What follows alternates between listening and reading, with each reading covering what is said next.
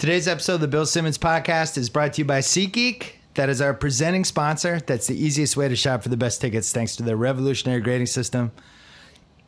I just did this. I bought Red Sox Angels tickets. I did not get the little deal they have. $10 off baseball tickets the first time you use SeatGeek if you use promo code BSMLB. It was not my first time. I didn't get to use it. But download the SeatGeek app today. Go right to SeatGeek.com. They make it super easy. Check it out. We love SeatGeek. Thank you, SeatGeek. We're also brought to you by our friends at Rocket Mortgage by Quicken Loans. They give you the confidence you need when it comes to getting the right mortgage when you're buying a home or financing your existing home loan. Get a real mortgage approval in minutes. You can even adjust the rate and length of your loan in real time to make sure you're getting the right solution. That's Rocket Mortgage by Quicken Loans. Apply simply, understand fully, mortgage confidently. To get started, go to rocketmortgage.com/Bill Simmons. Equal housing lender, licensed in all 50 states, and MLS consumeraccess.org, number 3030. We should mention 2 Ringer podcasts that I appeared on this week. One was House of Carbs. We did part 2 of the interview that House did with David Chang, and I just kind of happened to sit in. But if you like the movie Burnt, I would encourage you to listen to this because David Chang rips it apart. And we talked about the food media and Last Meal on Earth and a whole bunch of fun stuff. Rembert Brown, old Grantland teammate, was also on that episode to talk about Atlanta's famous wings. And then the other podcast I did that's coming out this week, we did a special episode of Against All Odds with Cousin Sal. Our friend Brad, who has been on my podcast a couple times and has done some Grantland video stuff, we decided, because it's such a dead time for gambling right now, to do the autobiography of Brad, because gambling has intersected in his life multiple times and sometimes in not great ways. But to say this is a podcast that can't be missed is an understatement. Tate, where did it rank? Best ones you've ever produced? It's in the top 10 for sure. Top 10 for... He turned on Tate at one point. He started yelling at Tate. It's phenomenal. So anyway, check that out, Against All Odds with Cousin Sal. And don't forget about Talk to Thrones, our new Twitter show. Hashtag Talk to Thrones, but it comes on right after Game of Thrones on HBO. It has been awesome watching the audience build. We had some great numbers, not just 500,000 for the After the Fact on Demand show, but the audience during the show was unbelievable too. And it's been really cool to see this idea kind of blossom. Jason Concepcion, who's coming up later to talk about Kyrie Irving, Chris Ryan, Mallory Rubin, Andy Greenwald, doing a great job. All the behind-the-scenes crew doing a great job, too. Check that out right after Game of Thrones. The show's confusing. You need people who are experts to explain what the heck just happened. Check it out. Twitter.com, @Ringer, or hashtag Talk to Thrones. All right, coming up, we're going to talk to Mayor Eric Garcetti and Casey Wasserman, the chair of the LA 2028 committee, because LA got the Summer Olympics, and we're going to talk about it, what it means, what happens to LA over these next 12 years, fears, things we're excited about, all that stuff. We're going to talk to those guys about all that. And then after that, we're going to talk to Jason Concepcion about Kyrie Irving and where he might go and whether he's making the right idea or not. But first, our friends from Pearl Jam.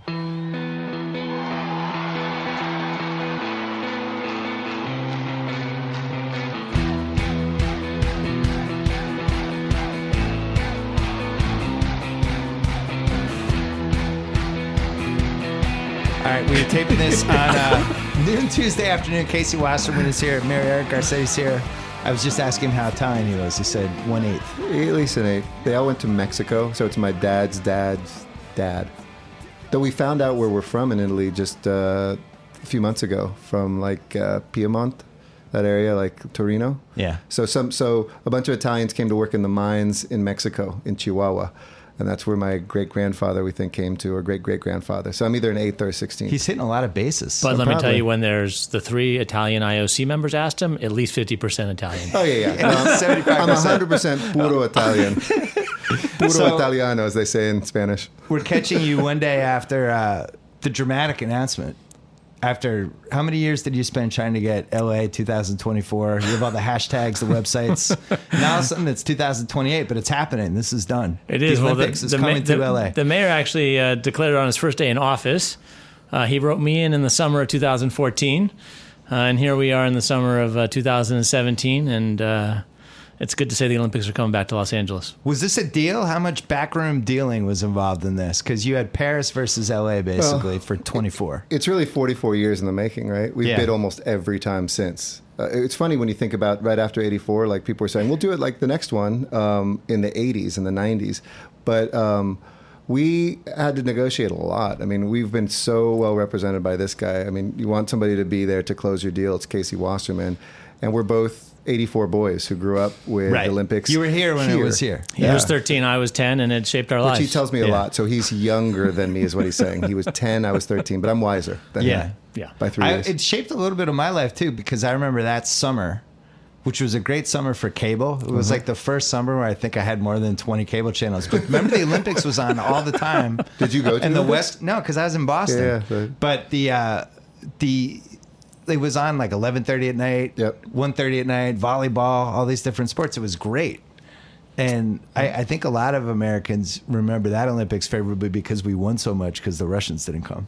We like winning, and that was a good way to do it. That was a good way. We had a lot of good things. But this time, everybody's probably going to come, right? 2028, we hope. Let's hope so. Who knows what the state of the world will be? But I guarantee you we'll hold the Olympics, but who knows what the state of the world will be in 28. All right, so let's go. Let's start here. Why concede 24 and do 28 instead? What were the reasons? I don't think either of us look at it as a concession. We started this race to compete to host the games, but the mayor has been clear that this was never just about 24. This was about our ability to really invest of ourselves and help the movement for years to come. Right. And as the race continued, the opportunity to create certainty, to create an economic benefit from that certainty that will benefit the people of LA immediately, and to do something that, frankly, only one other American city has done for Summer Games the last 100 years, which is win a competition for an Olympic Games, is a big deal. And to be able to do that and declare victory is a big win for us.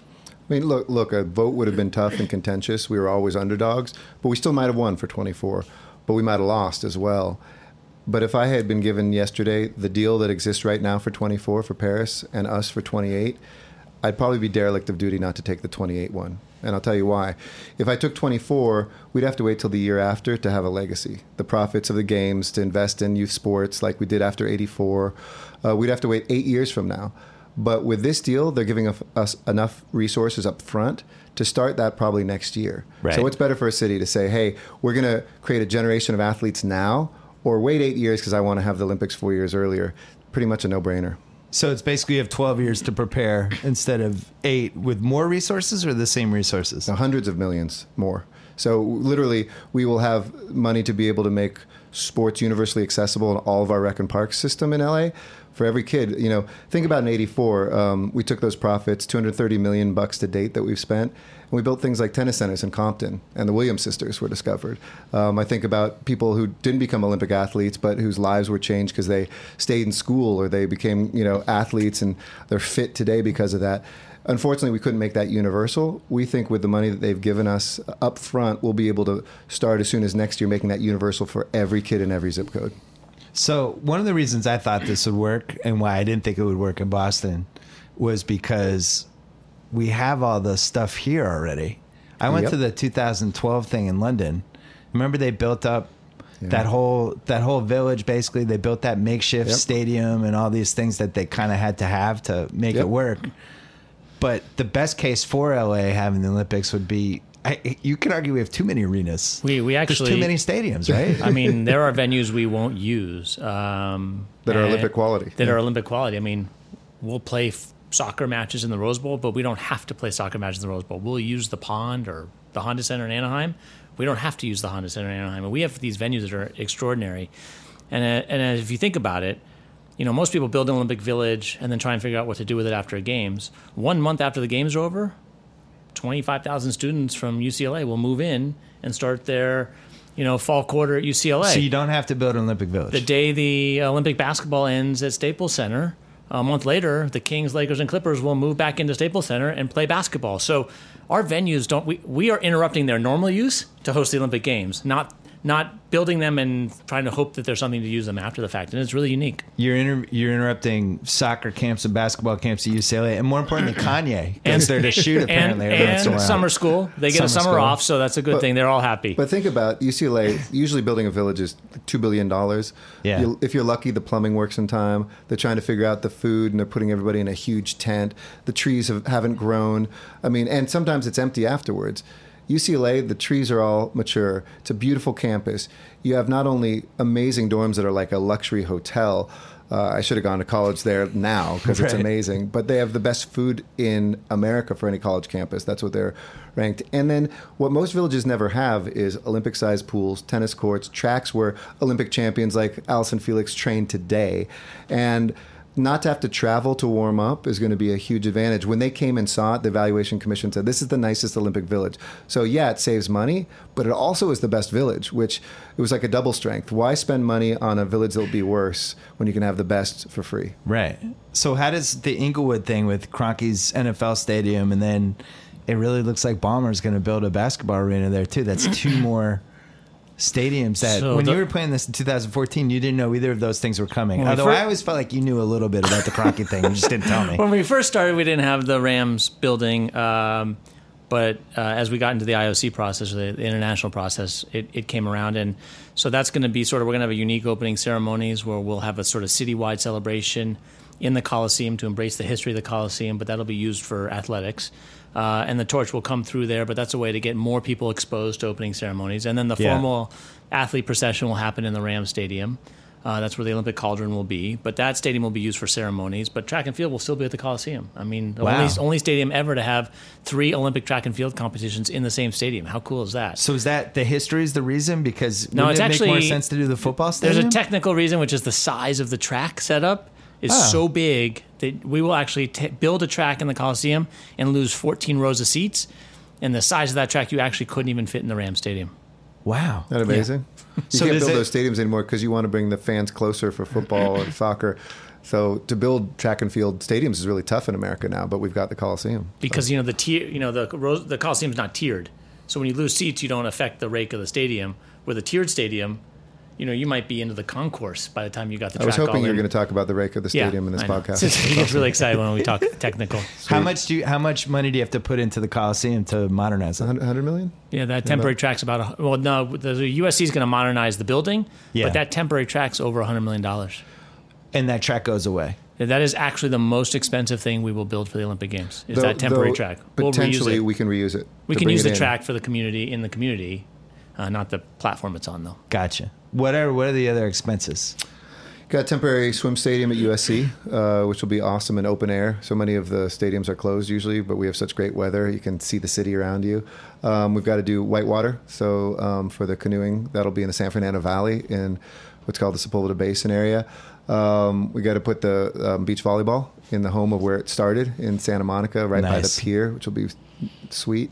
And, for I think some of the boating and rowing stuff, we'll put up some temporary seating for wherever that lands. And the nice thing is now that we've won, we can negotiate these things in the best possible places. And I think our costs will come down because even a lot of the federations, the people who control these sports are saying, well, maybe we don't need to spend that much because they realize long term, they're not going to have cities bid around the world if it costs so much for them. Say team handball demands 15,000 spectators and you build a new stadium and then it's just stuck there afterwards. Maybe we can make do with smaller spaces in other cities. Then here in LA, we've got all of the stuff built. But if they want to see other cities line up in an affordable way, they should focus on the TV, enough people in there, but not these mega arenas just for those 17 days of the Olympics. The Staples Center, the convention center next to it where they're building the LAFC stadium, does that get used too? So LAFC will be soccer. Yeah. And the convention centers are really important facilities for Olympic Games because you use them for a lot of sports that can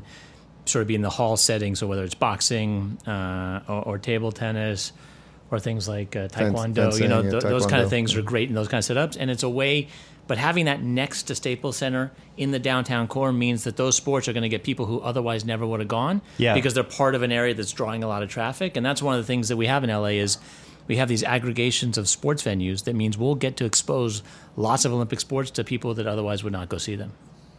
A lot of places sometimes it's more compact, the Olympics, but each sport is a secure zone. So you got to leave basketball, go through security, wait in a line just to get over to Taekwondo. That we have these 4 areas that people can see multiple things. You can go from canoeing to equestrian to shooting out in the valley. You can go downtown from basketball to Taekwondo at the convention center. You can go from archery to some of the stuff that we'll have at the Ram Stadium. That's really cool because part of the fun of the Olympics, you're talking about watching it on cable, in '84, is like discovering a sport you never thought you'd be interested in, and you're like, wow, this archery is fascinating to watch. Handball's like that for me every 4 years. Handball, yeah. Every 4 years I get mad we're not better at handball. They really, by the way, the Team Handball Federation talked to us, like, what can we do to break into this market? And I said, well, a lot of firefighters play handball, and they're like, no, that's the wrong sport, Mayor. It's like team handball. It's the other one. So what's cool is I think we can expose, if we have a decade in our high school, in high schools, we can expose kids to a lot of these other sports. Think about badminton, for instance. Yeah. Here in LA, it's a huge Asian sport. And you have Asian American kids who, I see people who look like me who play this. Girls and boys can start at the same level. There's not kind of a gender divide. And we found, 40,000 people that play badminton in Southern California because we have such a huge Asian, community that's here. So I think that this is going to be good for these sports to find the American market, as well as the new sports that they're going to bring in, and that we probably will continue. Tokyo's going to have skateboarding, surfing, rock climbing, baseball's coming back, and we can continue that here in LA. So downtown LA is going to basically be what London was like in 2012, where it's this big area you have to go into, and then there's going to be a bunch of different things going on. Not all of downtown LA, but around the Staples Center, the convention center. Yeah, so once you get through security once, you can walk to all the sports without having to do it again. Because London basically had everything in one spot, and I walked so much that I had to start eating candy to put weight back on. I was down to like 164 pounds. I was like walking like 12 miles a day. It was insane. This seems like it's more spread out. So as a person who lives in LA, my biggest concern / fear would be the transportation. Mm-hmm. How are people getting from one place to the other? Because one of the reasons London was so great was you hop on the train, you could basically go anywhere. Is LA going to be ready in 2028 to be able to do that? In 1984, we didn't even have a subway yet. And people come up to me all the time saying, please throw the Olympics so we can have 17 days with no traffic. Because they remember 84. People get the hell out. People leave. And also, we dedicate lanes. So for not just the athletes and the Olympics folks, but any of the fans who are going on the shuttles, we will guarantee you like the quickest rides you've ever seen in LA. On top of that, public transportation will be built out by then. We'll have LAX connected to public transportation, the subway, the Olympic Village. LAX is going to be connected to public transportation. Can you believe it? That's actually happening? It's actually happening. That was my first dream. Olympics was second. 2098? No. It's going to be We're going to be done years? probably 2022. What? Yep. And we have a subway that's 70% of the way, light rail, it's 70% of the way done already that comes to just outside the airport. That'll be done probably in a year and a half. And then by 2022, we'll have a people mover, a train that connects you from that stop into every terminal at LAX. So is it conceivable you could go from like Santa Monica all the way to Inglewood? Can we do that now? You can go from Santa Monica all the way downtown now from the beach. Right. So then Inglewood would be the next Exactly. step. Then you just take the Crenshaw LAX line, you go straight to Inglewood. And we're working on a spur outside of the Olympics that will go into the Forum and the new Ram Stadium so that people can go there on the train. What's the biggest thing you guys are worried about these next 7 years to get done? Like, what's the one where you look at and you go, ugh, we got to figure that one out. What is it? I don't think it's a figure out, and we just have to go execute now. I mean, we have to go generate $3.5-4 billion of revenue. Now that's less revenue than London did in sponsorships and Rio did in ticketing. So I think we're pretty conservative. But we're stewards of these games, and we're ultimately responsible to the people of LA to do this responsibly and well. And we just have to go execute. The plan is in place. The opportunity is there, and now we just have to go make it happen. I've known you for a long time. That was the most political answer I've ever heard from you. You totally didn't answer my question at all. No, There's not one thing you guys are worried about? I'm not really stressed about anything except momentum. I mean, I want people to feel excitement. Yeah. But when I look at it, what can go wrong? I mean, Staples Center isn't going to disappear. UCLA isn't going to pack up and not be a place. Like, this is as airtight. Literally, I'll quote one of the IOC members who came out here for the Evaluation Commission. He said, I keep looking to find a hole in this bid. Right. I can't find one. So more it's a human thing, making sure that we all feel enthused about this and that we realize, look, the Olympics is coming and that's great, but we still need to address the rest of the problems the city faces, homelessness, traffic. I mean, for me, don't get distracted and don't think this is the only thing that we're thinking about 11 years from now. We're actually improving the city at the same time we're preparing for the Olympics. So that's So I'm sure there's going to be. Has there been backlash yet to this? I'm sure there'll be backlash. There's been a little, but I think when people understand the reality of the bid and the details of the bid, this is not on the city budget. This is privately financed, privately operated. It's as conservative a budget as ever been presented for an Olympic bid. It's as third-party validated. I think people understand that, as the mayor says, we can walk and chew gum here. Like, you have to do big things to achieve big results. That doesn't mean you're ignoring the problems or the challenges that every big city in the world has. And we can do both, and we should do both, because I think it makes us better. And so while there is backlash, and you would expect that, I think a lot of it's based not on the facts, but on what people perceive to be the situation or using it for other reasons. Right. I mean, you look at most cities, there's a big backlash because you're going to go into debt. We're not, and we're not using public funds for this. So the poll that came out today said that for 2028, this wasn't our poll, it was Loyola Marymount University, 83% of people support it. So look, 17% times 4 million people is still a lot of people. Yeah. But there's even more people, especially everybody who was here in 84, who realizes this is good. We're not displacing residents like you read in other cities. We're not taking city budgets and shifting around. This is win-win. $11 billion to our economy, thousands of jobs, the world's attention, and a legacy of fitness. And to me, that's the big thing is somehow Olympics got into being an urban planning exercise. Like, the legacy is supposed to be buildings. Yeah. This has always been a sports thing. Why not make the legacy about sports and people and fitness and competition? I want to return the Olympics back to that. It's what we did in 84, and it's what we'll do in 28. So I would guess some of the backlash, people have just a fear of when your city does a big project, whether it's, the Olympics is the ultimate of it, but a lot of times with stadiums, there will be like this little hidden wrinkle, like, oh no, the public's not going to pay anything. And then like buried in the back is going to be, hey, if we go over, this goes into your taxes. Right. Is that the case here? LA's smart. Like, look what we did with the NFL. Like, it took us 20 years, but we always said, you need us more than we need you. And we are not going to subsidize your stadium. So we got in LA and Inglewood, a free stadium. On their dime, not the taxpayers' dime. And somehow it was a good deal for Stan Kroenke, because that's going to be like the epicenter of the NFL, and he's going to have Super Bowls. And because LA can do that, like New York too. That's the only other non-subsidized one where it was privately funded. The big markets can do that. So I think, most of the things that people rightfully so get upset with rich owners taking their taxpayer money, or these vanity games, you look at something like Sochi, people always mistake the Olympics themselves don't go over budget, the operating side. It's always the capital side, the things that you build on top of it, and you say, we're doing this for the Olympics. Well, LA, we're fixing our traffic not for the Olympics. The Olympics can benefit from it, but we're doing it for ourselves. We're not building a line that connects the village and the sports arena. We're connecting, main residential neighborhoods with where our jobs are downtown. So I think the Olympics, to be successful in the future, have to fit the games to the city, not the city to the games. And that's been the mistake for a few decades. So is there a 0% chance this trickles into taxes, or a 3% chance? What is it? I think like a 1% chance. The world would have to melt down. It's not a 0%, and we've guaranteed it, to be clear, the city of LA for anything goes over, and the state of California. But, if I had to bet today, we are going to make hundreds of millions, and it could be high hundreds of millions off of these games. So what about, you're creating all these jobs, right? How many jobs is this going to create?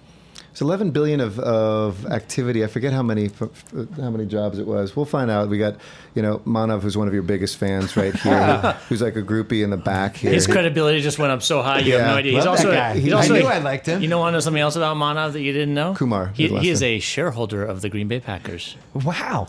Congratulations.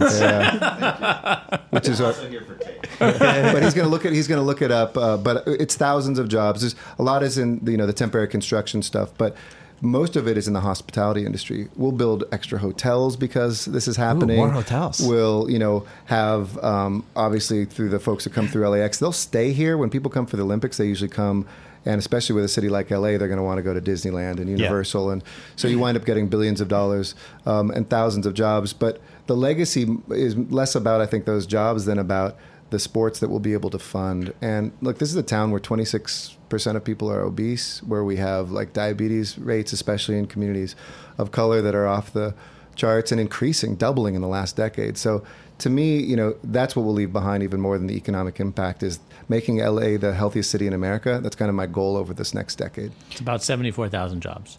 Wow. Now, one of the criticisms to the Olympics is always that they create these jobs, but then the Olympics ends and the jobs are done. So how do you account for that? Well, the construction ones, the nice thing is the people that we train, for instance, the folks that will help build the stadiums or do any of this stuff, will be able to go into what we're doing for the next 40 years of constructing stuff for our public transportation. So a kid growing up in South LA. Definitely need that. I can tell you that much. No question. Where do you live? Relatively close to here. Oh, good. Okay. What's that address again? That's good. Well, we will have, construction jobs for folks, but so often we've given them to people who don't grow up in LA. Yeah. They'll be able to go as soon as the Olympics are done into a program at the airport, the Port of LA, or for our public transportation that's the next 40 years. It's already paid for. Taxpayers passed it. So it's a nice way to say, look, these jobs aren't disappearing. Same thing with the tourism jobs. Our tourism goes up every single year. We just broke records at LAX. We have a goal of 50 million visitors by 2020. So these folks are going to be in place, I think, in good jobs after the Olympics come too. I'm not letting him answer this because he's biased. Since I've been here, it's been incredible to watch LA take off as a city. I even remember when we launched Grantland in 2011, it was really hard to get young people to move here. And I think part of that was because it had this reputation. The city's so gigantic and sprawling. If you're on the East Coast, you're used to taking cabs and stuff like that. And over the last 6 years, I think Uber had a big role in this, is the fact that you can now just hop in a car and go wherever you want. And I feel like the city is taking off. You can see it. And now it's much easier to get people to move here. And you have Los Feliz and Silver Lake and Echo Park, and now maybe Englewood and Eagle Rock, and all these little places on the outskirts are filling up with young people.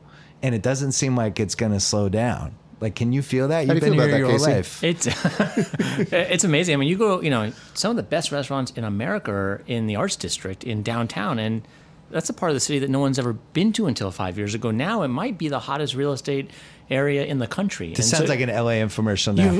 But it is true. Like David Chang was on our House of Carbs food podcast, and he said Koreatown is the single best place for food in the world right now. Yeah. He didn't even say America. He was like the world. No, and he's like, all the chefs are coming to LA. It's true. And shit's happening. But thing is happening. I mean, think about it. When I was a kid in the mayor where we had PE, we had smog days where you couldn't go outside, and now we have really clean air and our kids play outside. The air is noticeable. I moved here in 2002. It's like my lungs were killing me the first couple. Seriously, I couldn't, because I had bad lungs. Yep. And now it's a lot better. I mean, it's not ideal, but it's better. It's way better. So LA, I think, is really in its moment, and I think by 2028, I think it's going to be a pretty incredible city to show off to the world. What is this like for you personally? Because I was with you just randomly the time that you found out Boston was getting the bid. I held you accountable for that. But then you fixed it. Well, you were like, you're happy. Admit it, you're happy. I'm like, I'm not happy. This is a disaster. Boston people are going to hate this. But it really did seem like this wasn't going to happen. It did. I mean, it's been a roller coaster, to say the least. To have for 6 months fought really hard and then go to Boston, which from the beginning we felt like was the wrong choice. To have them come back to us, to then enter a race sort of, behind the other cities, and then we were competing with the big boys of Europe. I mean, it was Rome and Paris, and then you had Budapest and you had Hamburg. So you had these countries and these cities that were European and entrenched in the Olympic movement, and then you had LA, who shows up late and was perceived as a second choice. And here we are to be celebrating that the games are coming back. It's everybody was like, did we even invite you to the party? Like, what are you doing here? Did somebody invite LA to this party? Because hey, could you get LA out of here? It's true. But it's an amazing thing. I mean, I think Casey said that he called the three American chairs of the last three Olympics, Billy Payne, Mitt Romney, and of course Peter Ueberroth. And something he told me really resonated since yesterday, that Mitt Romney told him it was the best experience of his professional life. Yeah. Because everybody knows they're getting fired the next day. So you're not competing with each other. You're all doing this because you love sports and you love your city and you love this place. And when we had it here in 84, it was like, who could ever be, if anybody lived here in 84, I challenge them to be opposed to the 2028 Olympics. It was transformative. It was a moment which we kind of used not just for the sports, but think about the world today when people are questioning what America's about and Americans are all at each other's throats. Like, this is the one time everybody puts down their arms and says, like, this is, we cheer on the African underdog who wins the sprint. We, cheer on our team that shouldn't win that sport but does in the United States. It's like the greatest moment in our lives, and that we can pass this on to our kids the way it was passed on to us makes this really an emotional moment. How long have you guys known each other? Well, I waved to him when he was 10 across the stadium. He didn't even pay attention, but He was I don't too know, cool for me. like probably about 16, maybe 20 years. Yeah. Like that. Yeah. And when did this become an idea? Well, his idea before it was mine. And then he called me and kind of said, So what year are we talking? Well, so 2013, I took over as mayor. My first thing that I did was sign a letter to the United States Olympic Committee saying, yes, we were in. But Casey's being modest. Before I selected him to be chair a year later, we sat down probably 2 months into my mayoralty and just started talking about sports. We're like, it'd be great to get a football team here or two. It would be awesome if the new soccer stadium could get built. It would be so cool to bring the Olympics. And all of a sudden, all those are coming. And an all-star game in hockey and one in basketball and probably in baseball soon in the Super Bowl. Like, if we had just done one of those things in a 5 or 6 year period, it would be awesome. They've all come in. And leadership matters. I mean, having a peer who I really like and who we get along well, but also who understands this business. I tell you, I bet there's never been anybody who's negotiated an IOC contract to host an Olympics with somebody who knows as much about the business as Casey. So I've learned things like the back end on the top level sponsorships for mobility, which means who's paying for the car sponsorship, sharing that profit. This is the first time the Olympics is giving us the profit after the games back. Now, most Olympics don't make a profit, but they've never offered that because they believed in our vision so much and what Casey negotiated. So we were off to the races in 2014, but I think when we first met in fall of 2013, that's when I realized this is the guy, this is a shared vision, and we're totally, the odds are we're going to lose this, but let's go for it. It's worth fighting for. So any profit goes back to the city? correct. Any IOC profit comes back to the city. So originally Can we they build some more soccer fields? Yeah. No, we want to put it not just into free access. That's the first piece. Maybe not free because people show if it's totally free, some kids don't show up. But like $10, right? Nobody can be kept away from sports because they can't afford the uniforms, or their parents have to choose one of their kids because they can't afford both of them. But then let's talk coaches. Let's look at the facilities.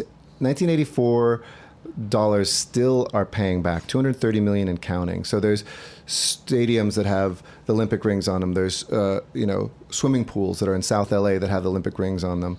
I mentioned the Williams sisters in the tennis center. Like that stuff, it's not just about the physical landscape, it's not just about the access, it's also about the coaching and trying to get our high schools and everybody else to get involved too. So when we have a decade now, it's not just going to be about what we put in from the Olympic money. I think we can get the entire city to say, sports matter. It's why kids don't drop out from school. Not everybody's going to be a champion. Not everybody's going to be professional. But we should all have that opportunity. And it slowly has been taken away from a lot of American public schools that sports don't matter.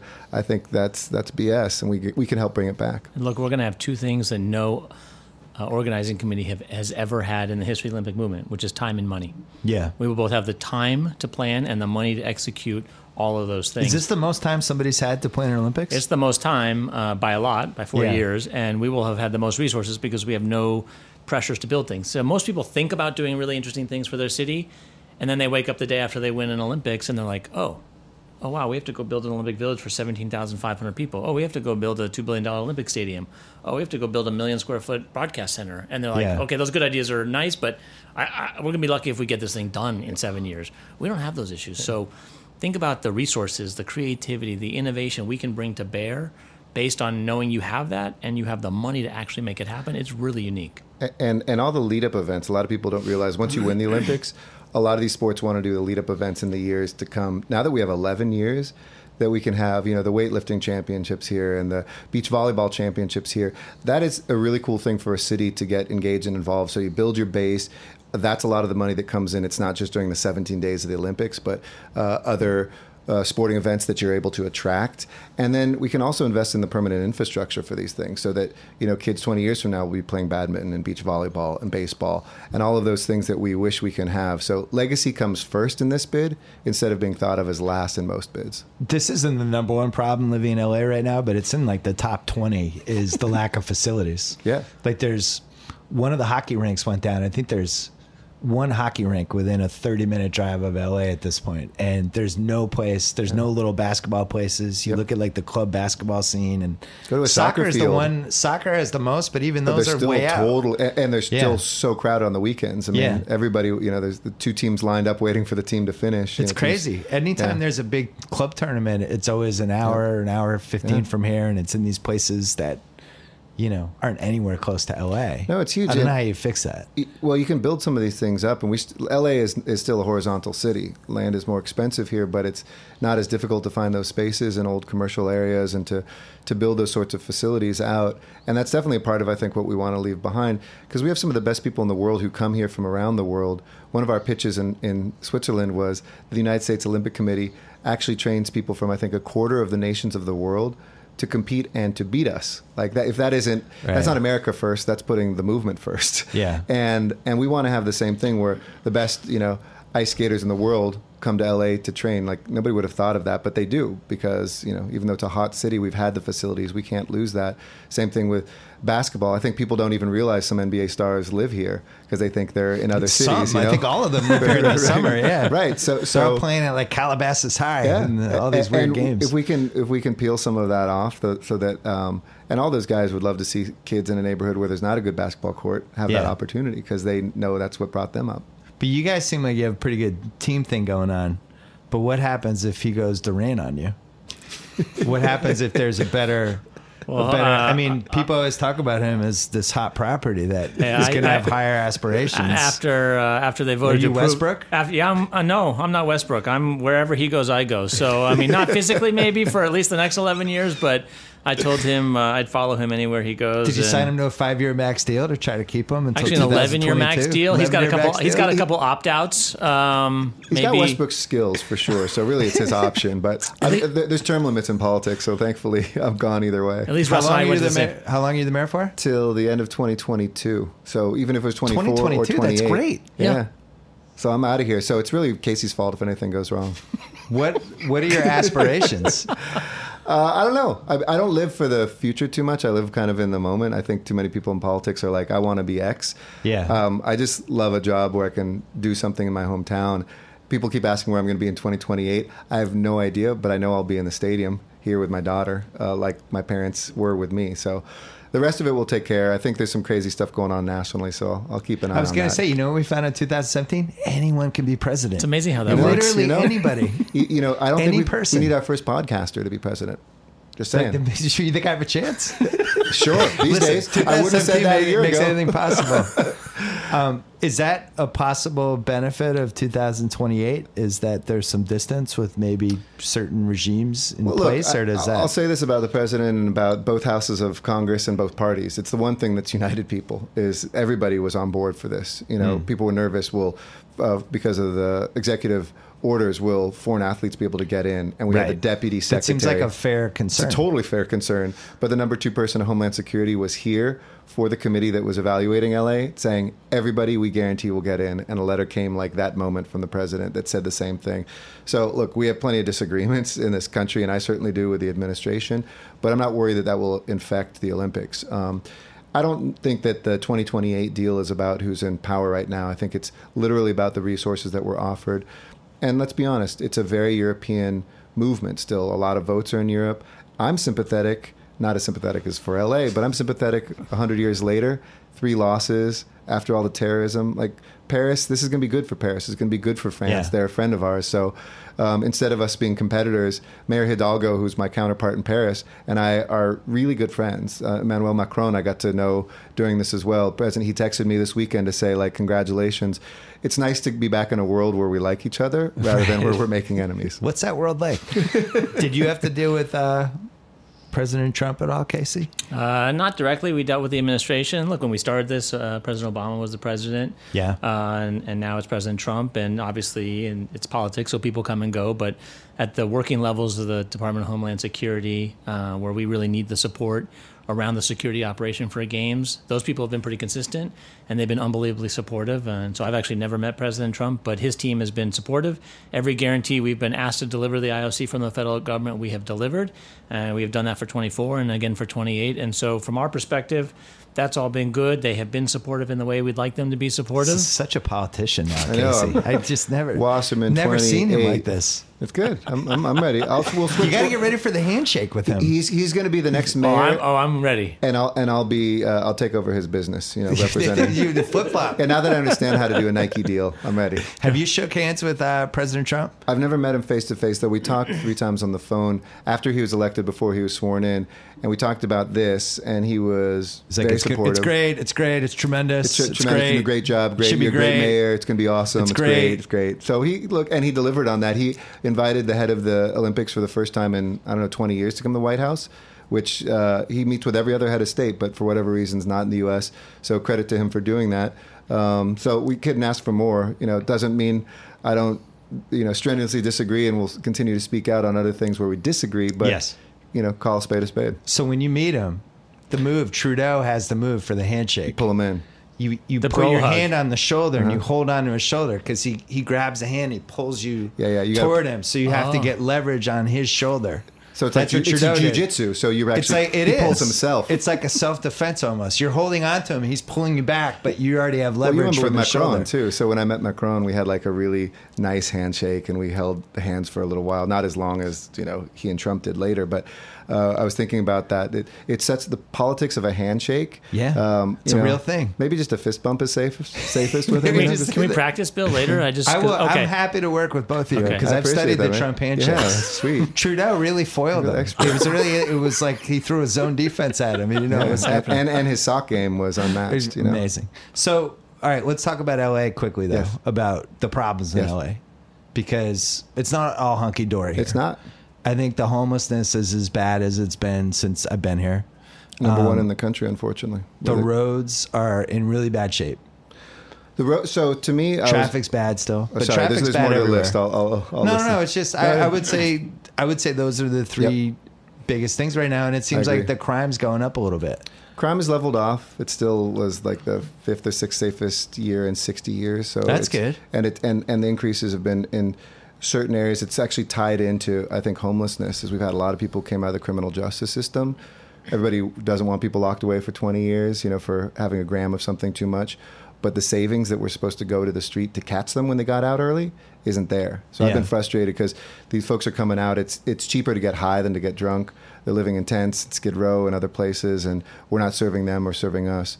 But the nice thing on traffic and homelessness is, which are my top 2 priorities, the voters, the same election that changed the presidency, passed the biggest initiatives in both of those in American history. So that money's just starting to come in. People are like, why isn't it solved today? It takes a minute. Yeah. But it'll be, $4 billion for homelessness over the next 10 years to build housing and give mental health services and the whole anti-addiction stuff. And then on public transportation, we're building 15 new rapid transit lines in LA. Wow. And that was approved by voters and the maintenance of them. So, everything from Elon Musk, who we're working with on new tunneling technology to speed it up, to, as we talked about, bringing public transportation to the airport and downtown. It'll be a pretty transformed city. And Uber and Lyft were just the beginning. Connected cars is probably the quickest way to resolve traffic, because when you think about it, a car usually is 95% of the time isn't moving. So the idea you have to own your car, then park it someplace, which is valuable real estate, but takes away the city's green space, takes away, increases the price of our rents and stuff. LA is going to be a pretty transformed place, and I think we're going to lead the way. So no question, we're number 1 in traffic, number 1 in homelessness, but I think those are crowns we can lose. The carpool stuff seems like everybody could be better at that. Well, the carpool stuff, think about it. In the old model of carpool was like, try to work it out so that you and I are going the same place coincidentally, and we can do that every single day. The new one is essentially car share, right? Yeah, Which you that's car dial it share, up. I guess, is a better way to put it. And the technology too. It's not. I don't think autonomous vehicles, fully autonomous in complicated cities, are right around the corner, but interconnected ones are. So that frustration on a freeway. I don't see an accident, but why is everybody stopping and going? Right. If we just all hit the accelerator at the same time, we'd go. When traffic is at its peak, which is only about 10% of the day, 95% of the streets don't have a car on top of it.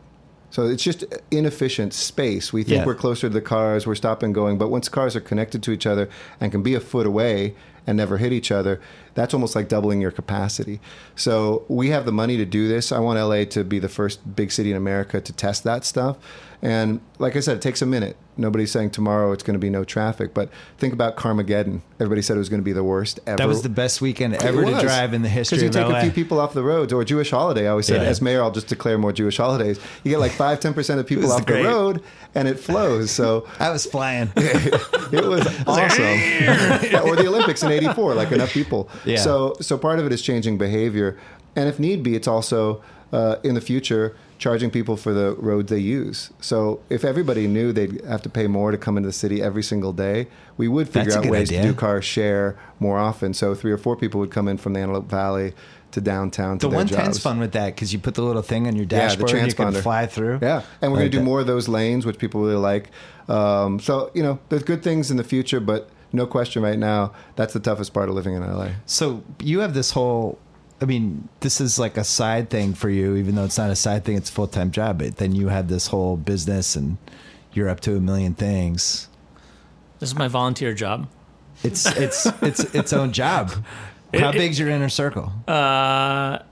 Look, we've got a great team at the Olympic bid, and obviously it's not about me. It's about a group of people who did a ton of work to produce this result. So how big is your inner circle?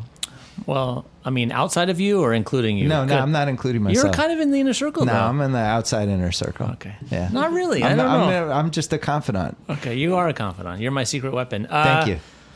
Look, I believe that, in the end, if I can hire really good people who are frankly better at their jobs than I am at their jobs, I can scale myself and scale those businesses. So our company has 800 people now. I don't do those jobs. I sort of lead the business. I think the dirty secret of becoming the CEO of any organization is that you don't actually really do anything anymore. Right. Lots of other people do things. You're delegating. You look at other people's work and you're like a trained animal. They push you out and you shake hands and you do things and then they pull you back. And so you almost have to build your own company here, which you kind of have already. Which is essentially what we have done and will continue to do for the next 11 years.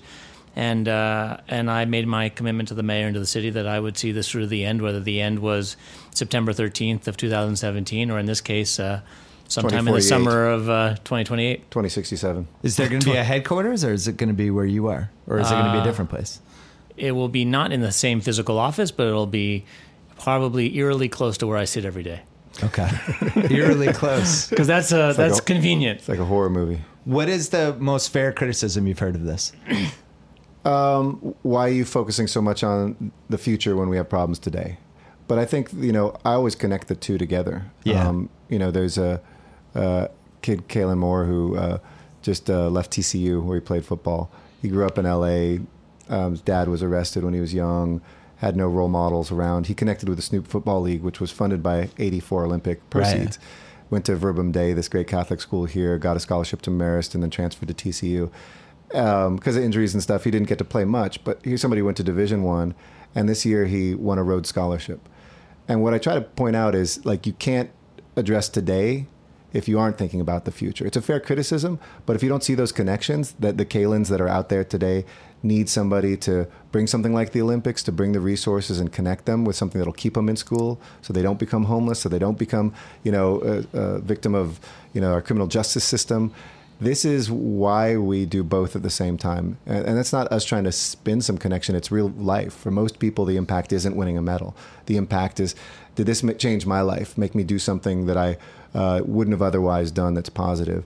And so it's a fair criticism. And for most cities, it's even fairer because it does cost way too much. And you do go in debt, and it does take your attention way away because this is so low risk. It's a pretty terrible idea for the most part. For a lot of cities. Which I think the Olympics understand it. We've got to reform it in a way that again, fits cities to the games, not vice versa. If they do that, then the core of what the Olympics are is so amazing and so wonderful and so inspiring to everybody, to that kid who watches on TV or sees it live, that it's worth fighting for. Could you see a world where they just say every 8 years LA hosts the Olympics? Yeah, I mean, we'd be ready. We could do it every 4 if they needed, but we should probably share.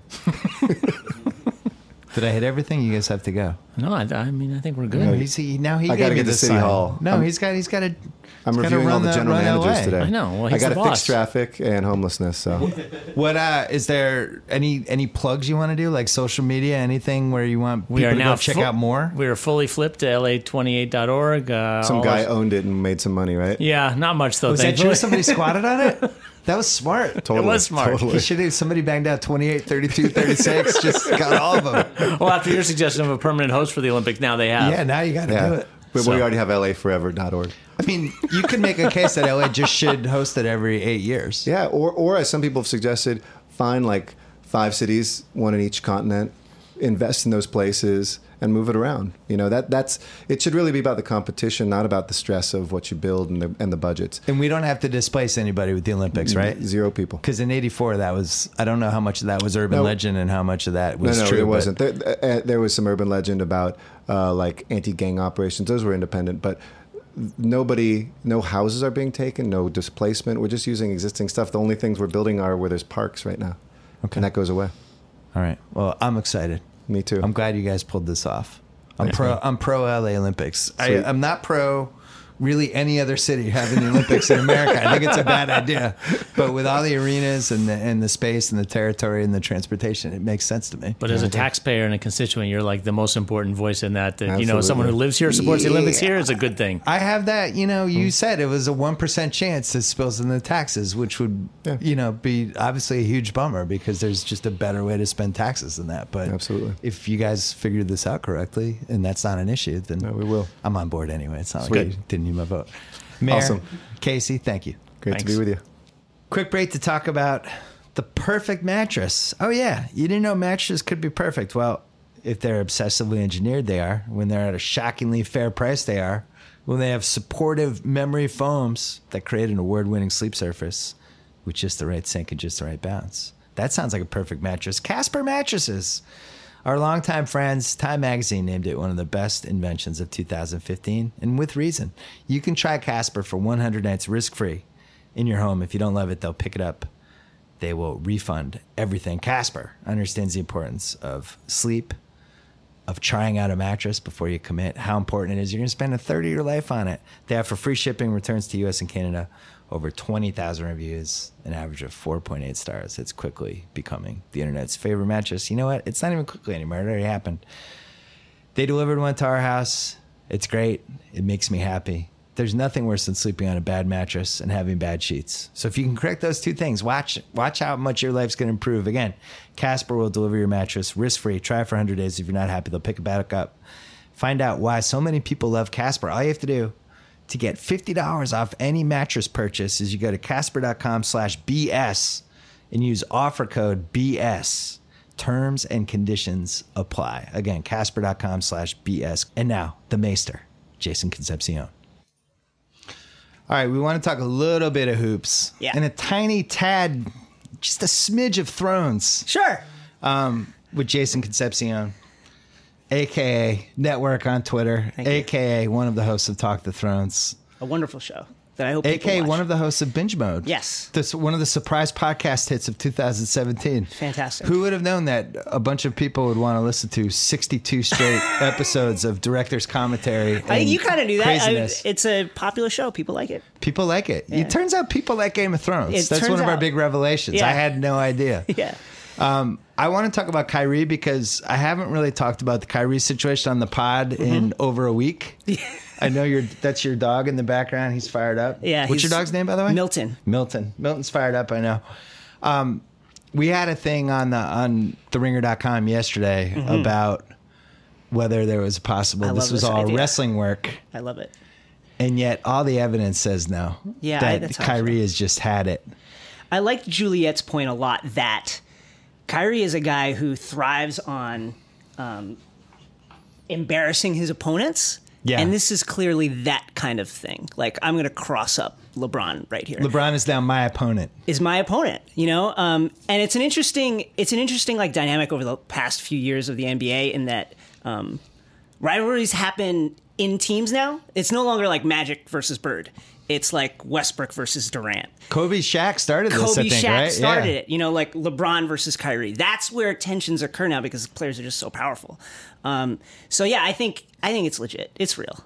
You wrote a piece for The Ringer last week about basically that people can't have it both ways. Right. You can't criticize Kyrie for wanting his own team, Yeah. but then also criticize Durant for joining up with the Warriors, which I thought was an interesting take. And the one caveat that I would add that I think people keep missing with this Kyrie thing is he won a ring. Yeah. He's won. Pressure's off. Yeah. Go find out if you're good enough. Yeah.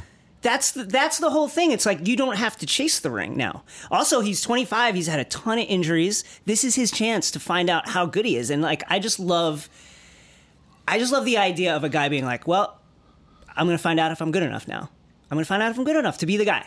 And I don't particularly think he is. Like, his play style is, if you look at the history of like sub 6'3" guards who take 19 shots a game and dribble a whole lot. It's not great. It's not great.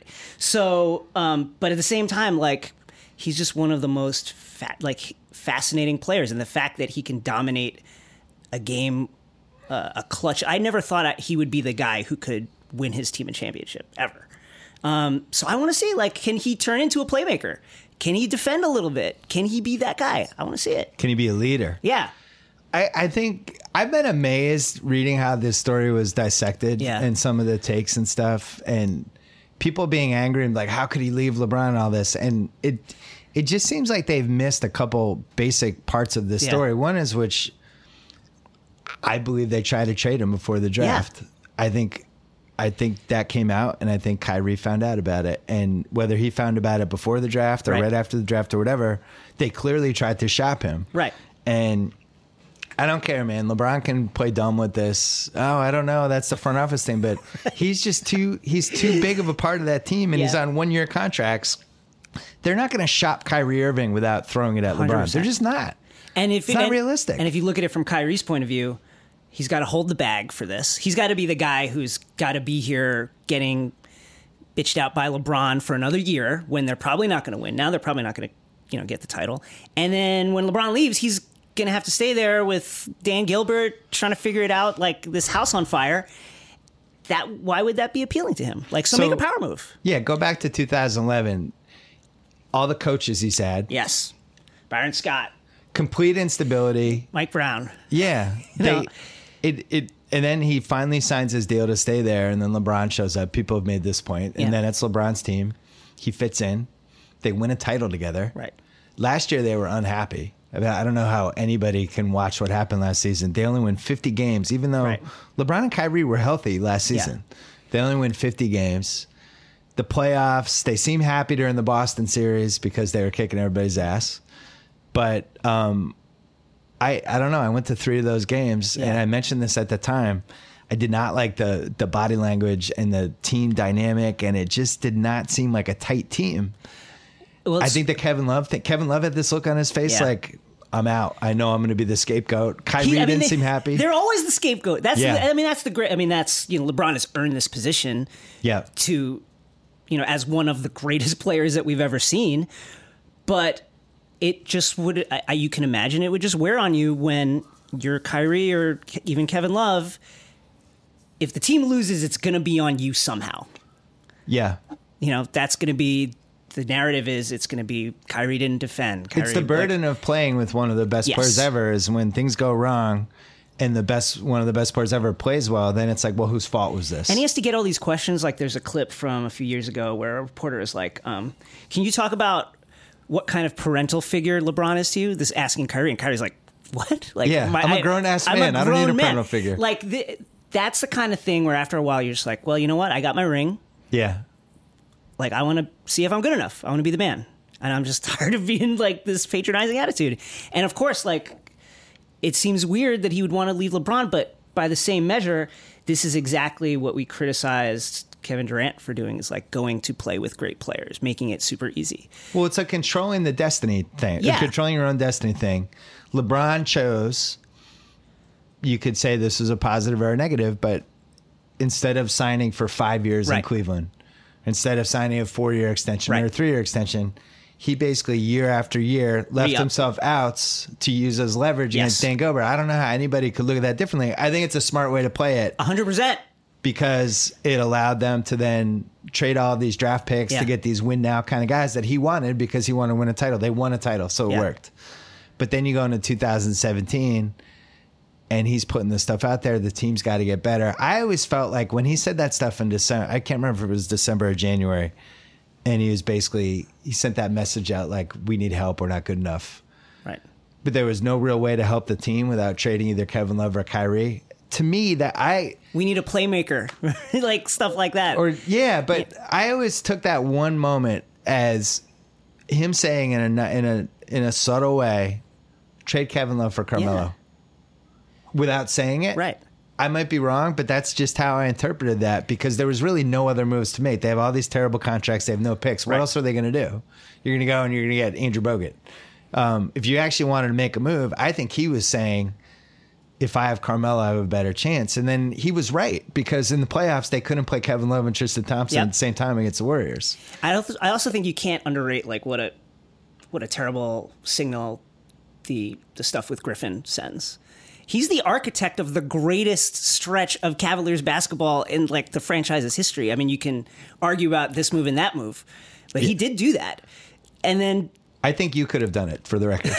Yeah, but I'm pretty sure you could have traded like, 7 first-round picks. Still, like working under tremendous like financial constraints, delivering a title, in the finals every year. How do you not give that guy a second contract? Like, and it sends a bad signal, I think, throughout the organization. Like, if the team is about itself on that level, then why shouldn't Kyrie look out for himself? Well, so people were asking me, because I did a pod probably a little over a week ago about this, and I was saying basically LeBron's created this situation by the own uncertainty about his own thing, and then got some emails. People were like, well, what's he supposed to do? Mm-hmm. He's a free agent in a year, and he's leaving his options open. He might want to go to LA, he might not. I'm down with all of that. That sounds great. If he wants to leave in a year, like that's the CBA gives him that luxury, and he wants to go to LA and become mogul, great. But you have to understand the effect that has on your teammates. Of course. That's the thing. And that's the part I think people missed, is like, it's been year after year, these 1-year deals, or the, short term, and we'll see how it goes. And now everyone in the league starts talking about the LA thing during the finals. Right. And LeBron, at that point, what are his options? Either he says, you know what, I'm a Cavalier for life and signs a long deal, or he says nothing, which is what he did. By saying nothing, he now opens the door for somebody like Kyrie to be like, well, where do I fit in? I know you guys tried to trade me before the draft. I know you're probably leaving in a year, since you're not saying you're staying, and you're going to leave in a year, and now I'm here with all these bad contracts and no first-round picks. That sucks. I'm screwed. I mean, you know this from work relationships in an office or a team. A team is a collection of individuals who find some way to have the same goal, right? Yes. But on an individual level, they have their own ambitions. Like working here at the Ringer, like there's stuff I want to do. I want to fit that within the wider concept of what we do. But when you start to feel as if people are branching off and putting their own ambitions above the team concept, that's when problems happen. And this is what is occurring right now. Or Kevin Love, who signs this 5-year deal to stay, but doesn't put a no trade clause in it. And let's be honest, they probably don't sign the 5-year deal if there's a no trade clause in it. And then really from the moment he signs that deal, he's in trade rumors. Yeah. From December the second on. Yeah. Like every time he blew a rotation or was slow to like close on a shooter, you got to trade Kevin Love. Yeah. You got to trade him. Every time you can't put him on the floor with someone, you're like, it's like from day one, essentially. I don't know. People have somehow, it almost seems like people are thinking you either have to be for LeBron or against him. Right. It's turned into one of these polarizing sports things. I'm not really either. I actually think it would make a logical kind of last chapter for his career if he moved to LA and played for Magic and tried to basically become a multi-billion-dollar mogul, whatever the hell he wants to do. But I do think he has to recognize that the narrative that he established in 2014, I'm coming home, right? I'm back, right? To do that, but then to leave again, then it's like, well, what am I watching here? I just think what's important to this guy? I can't figure it out. I think the tough thing with LeBron is he's always been. It's on the one hand, it's unsurprising that he is this kind of like closed off, considering the pressure that's been on him since he was like 16 years old. But he does a lot of communicating, and like Windhorst, other people have written about this, like passive aggressively through social media, through the press. Yeah. And that has an effect, positive and negative. You know what I mean? So Yeah, you're motivating people, but at the same time, you're creating this yeah, level of uncertainty that just seems to have followed him since 2014 with Miami, but then going back to 2010 Cleveland, same thing. And now it seems like it's happening again. 100%. And you know, like some of the greatest teams that you've ever loved, like there's this feeling about the team that guy would kill for that other guy. Right. And outside of the banana boat, have you ever felt that about LeBron? Like he would kill for. I felt like he would like crawl over glass for Dwayne Wade, you know. But like Kyrie, but then he Kevin left Love, Dwayne then Wade. he left Dwayne Wade because so it's like that's the thing where it's hard to pin down LeBron on that aspect of it. At the same time, like I 100% understand it. No, I don't think there's ever been an NBA athlete that's been under more pressure for longer.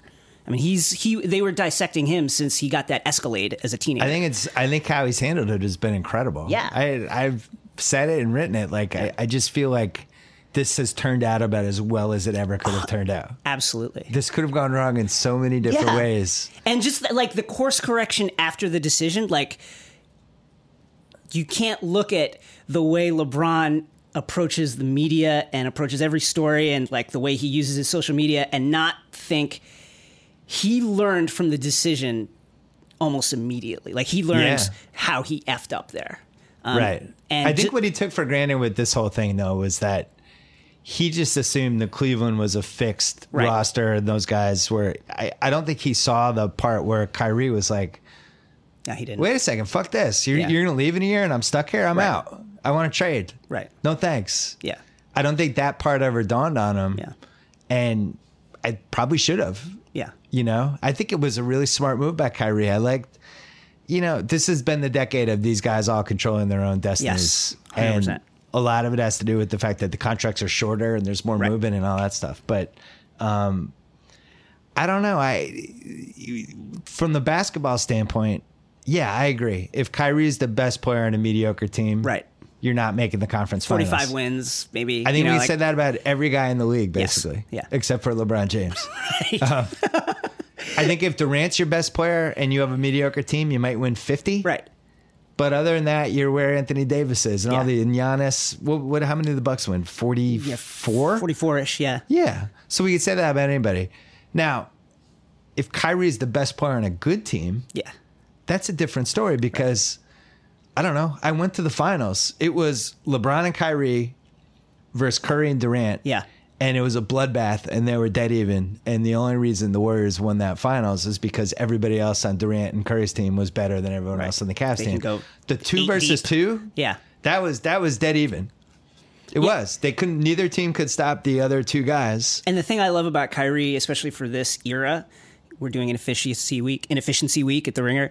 Kyrie has really done more to rehabilitate the narrative of the gunner than any guy. You know, like we're in an age of efficient play, ball movement, 3-pointers, corner threes, dunks, all those things being important. And then Kyrie has really shown that when you get down to crunch time, everything slows down, the wheels slow down, guys can't get open. Who can get you a shot? That becomes valuable at that time. And who can make bad shots? Yeah. And that was like, who wrote the piece yesterday about Chris Paul for us? Jarks. Great piece by Jarks. Great by the piece way. about the one inefficiency with Chris Paul is that he doesn't like taking inefficient basketball shots. He won't take bad shots. He won't take bad shots, and in the playoffs, sometimes you have to. Kyrie is the best player I've ever seen in my life, 100%. other than maybe Larry Bird, at just making terrible shots. There's times where I'm like, did he even need to make it that hard? You know, where he spins it off the glass in a certain way that he didn't maybe need to do. It's uncanny. It's unbelievable, especially for a guy who he's not. I mean, he can change a direction like Quicksilver. He's not explosive.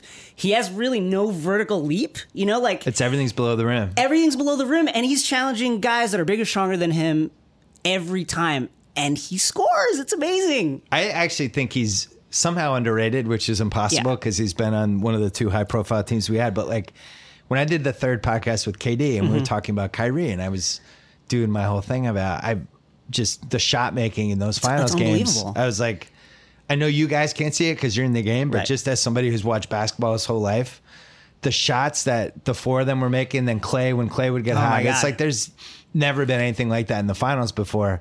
And then Durant started raving about Kyrie and how everything was below the rim. And he can't believe how he can always get his shot off and the shots he makes. And he was like, that led to the better than Iverson thing. And then the internet went crazy because God forbid. Yeah, right. The thing is, like, Kyrie is a better shot maker than Iverson. He is. He just is. It's not. That has no question about who's a better player. Right. But he's a better shot maker, and he's more efficient, and he's just better at it. Yeah, he's like nothing I've ever seen in terms of a guy who can get you a basket one-on-one in the last minute and a half of a game when everybody's looking at him. It's unbelievable. The biggest games of his career have been against great teams. Yeah. In big situations. Like the most famous regular season he's had was the 60-pointer or the 50-pointer against the Spurs. Was it 50 or 60? I think it was 60. Was 60, it 60? Whatever it was. Yeah. On TNT Thursday night. Yes. Just lays the smack down against the Spurs, one of the best teams in the league. Then you go to the last three games of the 16 finals. He's just out of his mind. Out of his mind. After. He had 45 in game 5. After. The game 1 strategy that the Warriors employed was essentially let Kyrie work. Let's let him play with the ball because that sucks the energy out of the rest of the team. Now LeBron's not doing stuff. Now Kevin Love's not doing stuff. Just give him space to operate. And then for Kyrie to not, it's not even that he changed anything. He was just like, I'm going to be more Kyrie. Yeah. And he was. Yeah. He's an incredible player. I really love to watch him. What he did against Boston in game 4, LeBron gets the 4 fouls. Right. And I'm an idiot Celtics fan who knows my team's not very good. And I'm like, holy shit, we might tie this series. Yeah. This might be 2-2. And then Kyrie scored like 33 points in 10 minutes. Yeah. But I think people are mostly wrong, but I also see the point, like, if you put him on the 06 Lakers with all the crap guys Kobe played with, that team would actually do worse. Right. He's not meant to do that. But if you put a good team around him, and he's the closer / guy you go to in the last 5 minutes, a little like Dirk on the 11 Mavs. I always felt this way about your man Carmelo. That's 100. I believe this. Like guys who want to hold the ball a lot and are primarily scorers, they're just harder to build around. That's just a fact. The degree of difficulty is higher. It's higher. And LeBron, the issue. Carmelo, the issues he's had, especially in New York, is just like the Knicks are incompetent and, except for the 1 year, have never been able to surround him with guys that would fill the holes that need to be filled. And the 13 team was good. He's been on 2 good teams because the 09 Nuggets were good too. Right. And they were 2-2 against the Lakers. Right. And then they just didn't play well and they lost. Right. The Knicks were the same thing. For whatever reason, they're in that Pacers series. Hibbert just annihilates. Who was it? Chandler? Yeah, I mean, there's a lot of like things I could say about it. Like just the fact that they got to over 50 wins by playing an offense that was predicated on taking threes and spacing and moving the ball. It was threes and Carmelo. Yeah, they were taking 34 threes a game, something like that. Threes and Carmelo, and it was the closest to unlocking Olympic Melo that we've ever seen. You know? And playing Melo at the 4, allowing him to take advantage of his advantage in size and toughness and speed. And then you get into the Pacers series, and Mike Brown is like, Mike Woodson is like, the East is big. I'm going to go big. Yeah. And it just was like, awful. What? Yeah. So there's a lot of wrinkles there that I still think about. And listen, the Pacers were better, but that Knicks team could have beaten the Pacers in a series. I think that it was poor coaching and they didn't play well. I feel the same with the 09 Nuggets. Yeah. 2-2, Carmelo gets hot in 2 of the last 3 games, and they're going on, but he didn't play well. Yeah. So I look at Kyrie, and I still feel like the 11 Mavs are the model. Yeah. Which I always felt was the model for Melo too. Same. Just a very smart team, good defensively, the rim protector. Right. Ball moves around, people are making threes, and then you have the closer. Right. And you hope you get hot. So Phoenix, I think he's going to end up in Phoenix, and you think they let go of Josh Jackson? First of all, I think they're insane if they don't. I just think they're flat out insane. That's all I have to give up for Kyrie is Eric Bledsoe and Josh Jackson. Done. Call it in. I'm doing that tomorrow. Like, let's just go backwards. If we're just playing a game like the old aliens analogy or whatever, like who do we want on the court? Kyrie's on that list of like the 9 or 10 or 8 whatever guys. It's like, I'm pretty sure I want Kyrie out there. He's the best shot maker we have at that position. I need him involved somewhere in the game. So to get that and put him with Devin Booker, like I'll figure out everything after. Right. That's great. Right. Now, could that go badly? Could that turn into a much more high profile version of Marbury and Francis? Or a higher, not to compare him to that, right? But, A higher quality Kyrie and Deion Waiters feud, right? Yeah. Or like a worse version of how McCollum and Lillard have been able to get along. Like, I don't know. Could it be a your turn, my turn? Sure. Maybe, but I want to see it. Yeah. I'm pretty sure I can spin one of them later. If I have to give up Bledsoe and Josh Jackson, it's done. Yeah. And now it's like, all right, I have these two guys. Now I have these young forwards. Now I got one more trade. Right. Now I might have a big 3 potentially. I don't know. I support. I liked your argument, and I just get it from the Kyrie standpoint. Guy just wants his own team. Yeah. He's tired of being yanked around. He didn't like being in the trade rumors, and obviously doesn't want to play with LeBron anymore. And listen, like, no one knows how long an NBA career will last. He's had a ton of injuries going back to Duke. Yep. You know, like never played more than 72 games, I want to say, in a regular season. And has had 3 of those seasons like significantly altered by injuries. Like, this is his time. It's now. What would you give up as a Knicks fan for Kyrie? You got to find some way to move Carmelo, and you need a third team. But like, yeah, I like Kyrie and Porzingis is. I would. You like don't even to see care that. what else happens. I want to as see long that. as you have those two. Let's see that. And that would be the best. See, the other thing. Sometimes I kiss the Knicks fans' butts too much, and I shouldn't because of the Boston, New York thing. I'm sorry, but I just think out of all the cities for him to go to, A, the most fun city. Sure. B, the city that would actually appreciate how great he is. Yeah. Because I think he's a great offensive player. Great. And I think that city specifically would be like that style of play is like what the everybody grew culture up of New York. with. Yeah, the that's culture of like playground basketball in New York. Yeah. Yeah. So I think it would make him better. I think the crowd would feed off him. Yes. And we've seen it. Like a really good, weird example, even though they're nothing alike, is Sprewell. Sure. Sprewell goes to New York, and it's like, wow, this guy's damaged goods. He's a maniac. He tried to choke his coach, but he's this passionate guy. Right.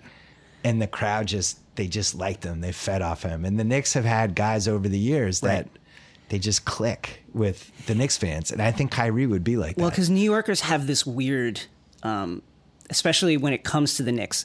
This is a weird thing that people don't understand about New York sports fans. Like they see the Yankees and they think that New Yorkers are like these front runners, like these titans. Yeah. For Knicks fans, it's this weird, like, we live in the greatest city in the world. This is the best place to live. We've got everything here, but also like we're underdogs.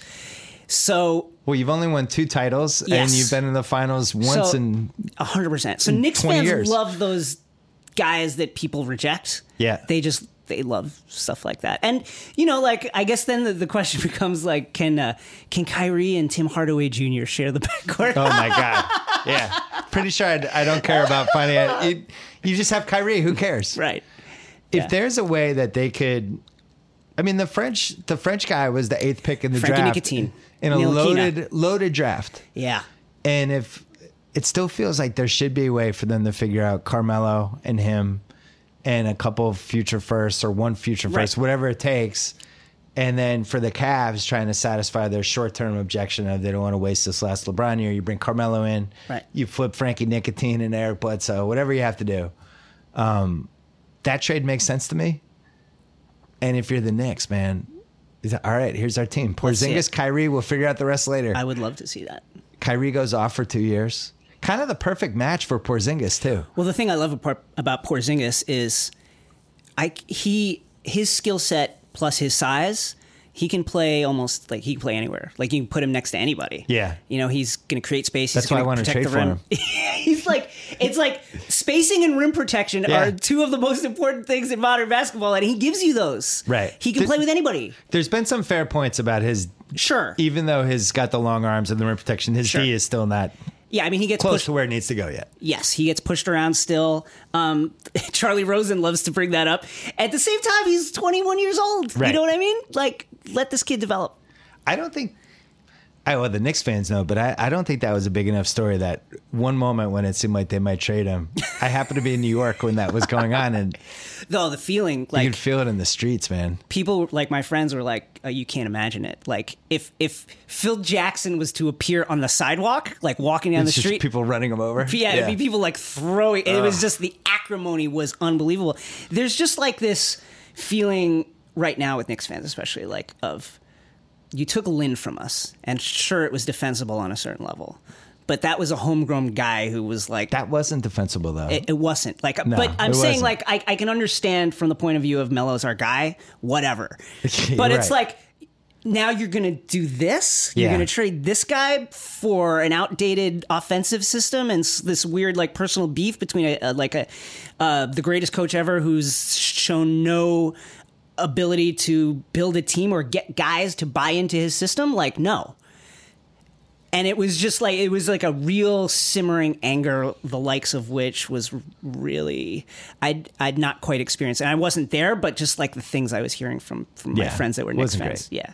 So most fun team, you're biased, but I would say the most fun team for him to go to is the Knicks.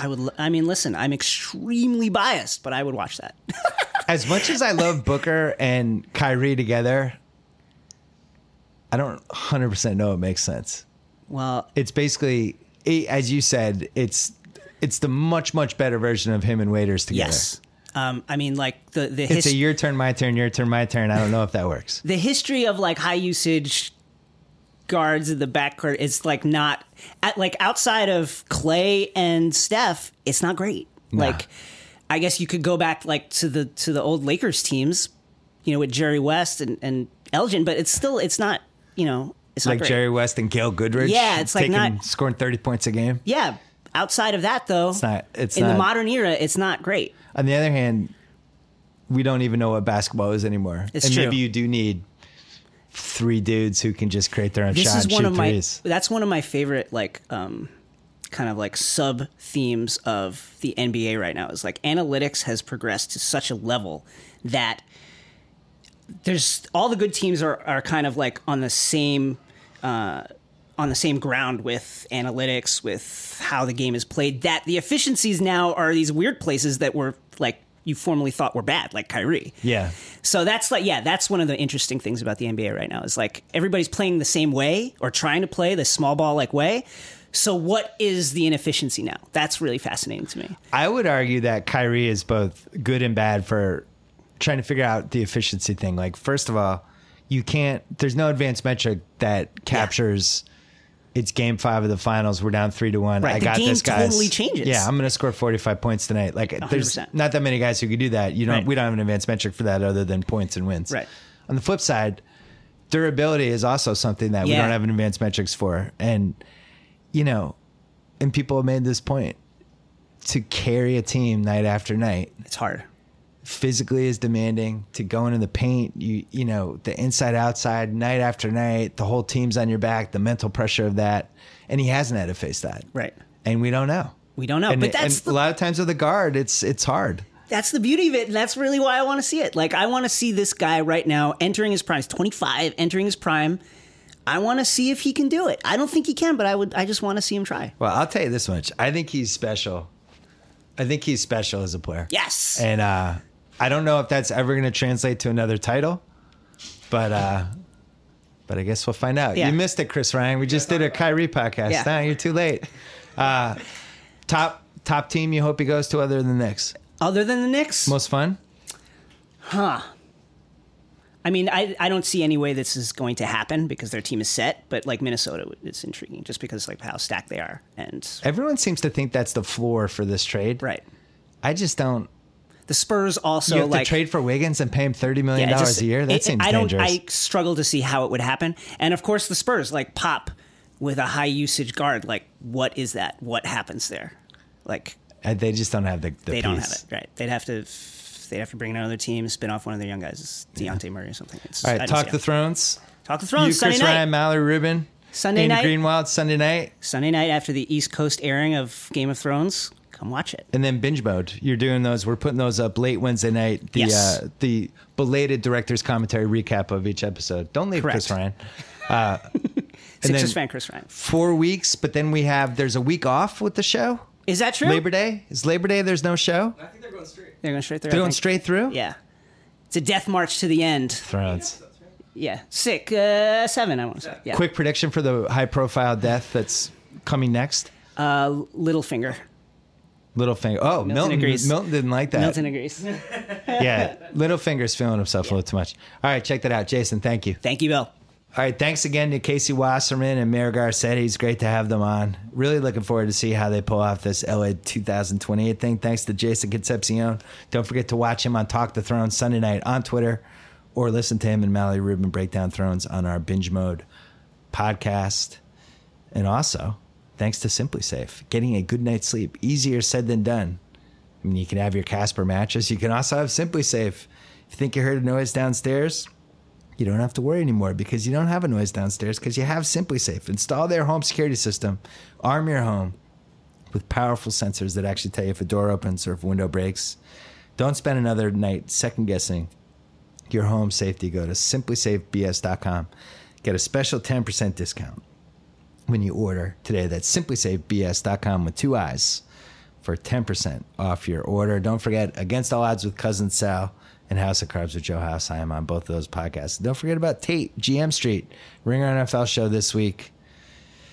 And we have a whole bunch of other good stuff on the Ringer Podcast Network. And we have good stuff coming next week, too, for theringer.com. I don't want to spoil it, but something big's happening next week. More details to come on a podcast. We're going to do one more podcast this week at the end of the week. I have no idea who's on it. If you have any suggestions, send them to us. Who knows? Tate, what do people care about now? It's a little too early for football still. Yeah, we're like 2 weeks. Yeah. We're still on Kyrie watch. Yeah. Yeah, we're on Kyrie watch. If Kyrie gets traded, I will do a podcast within the next 4 hours. Until then, the BS Podcast, thank you.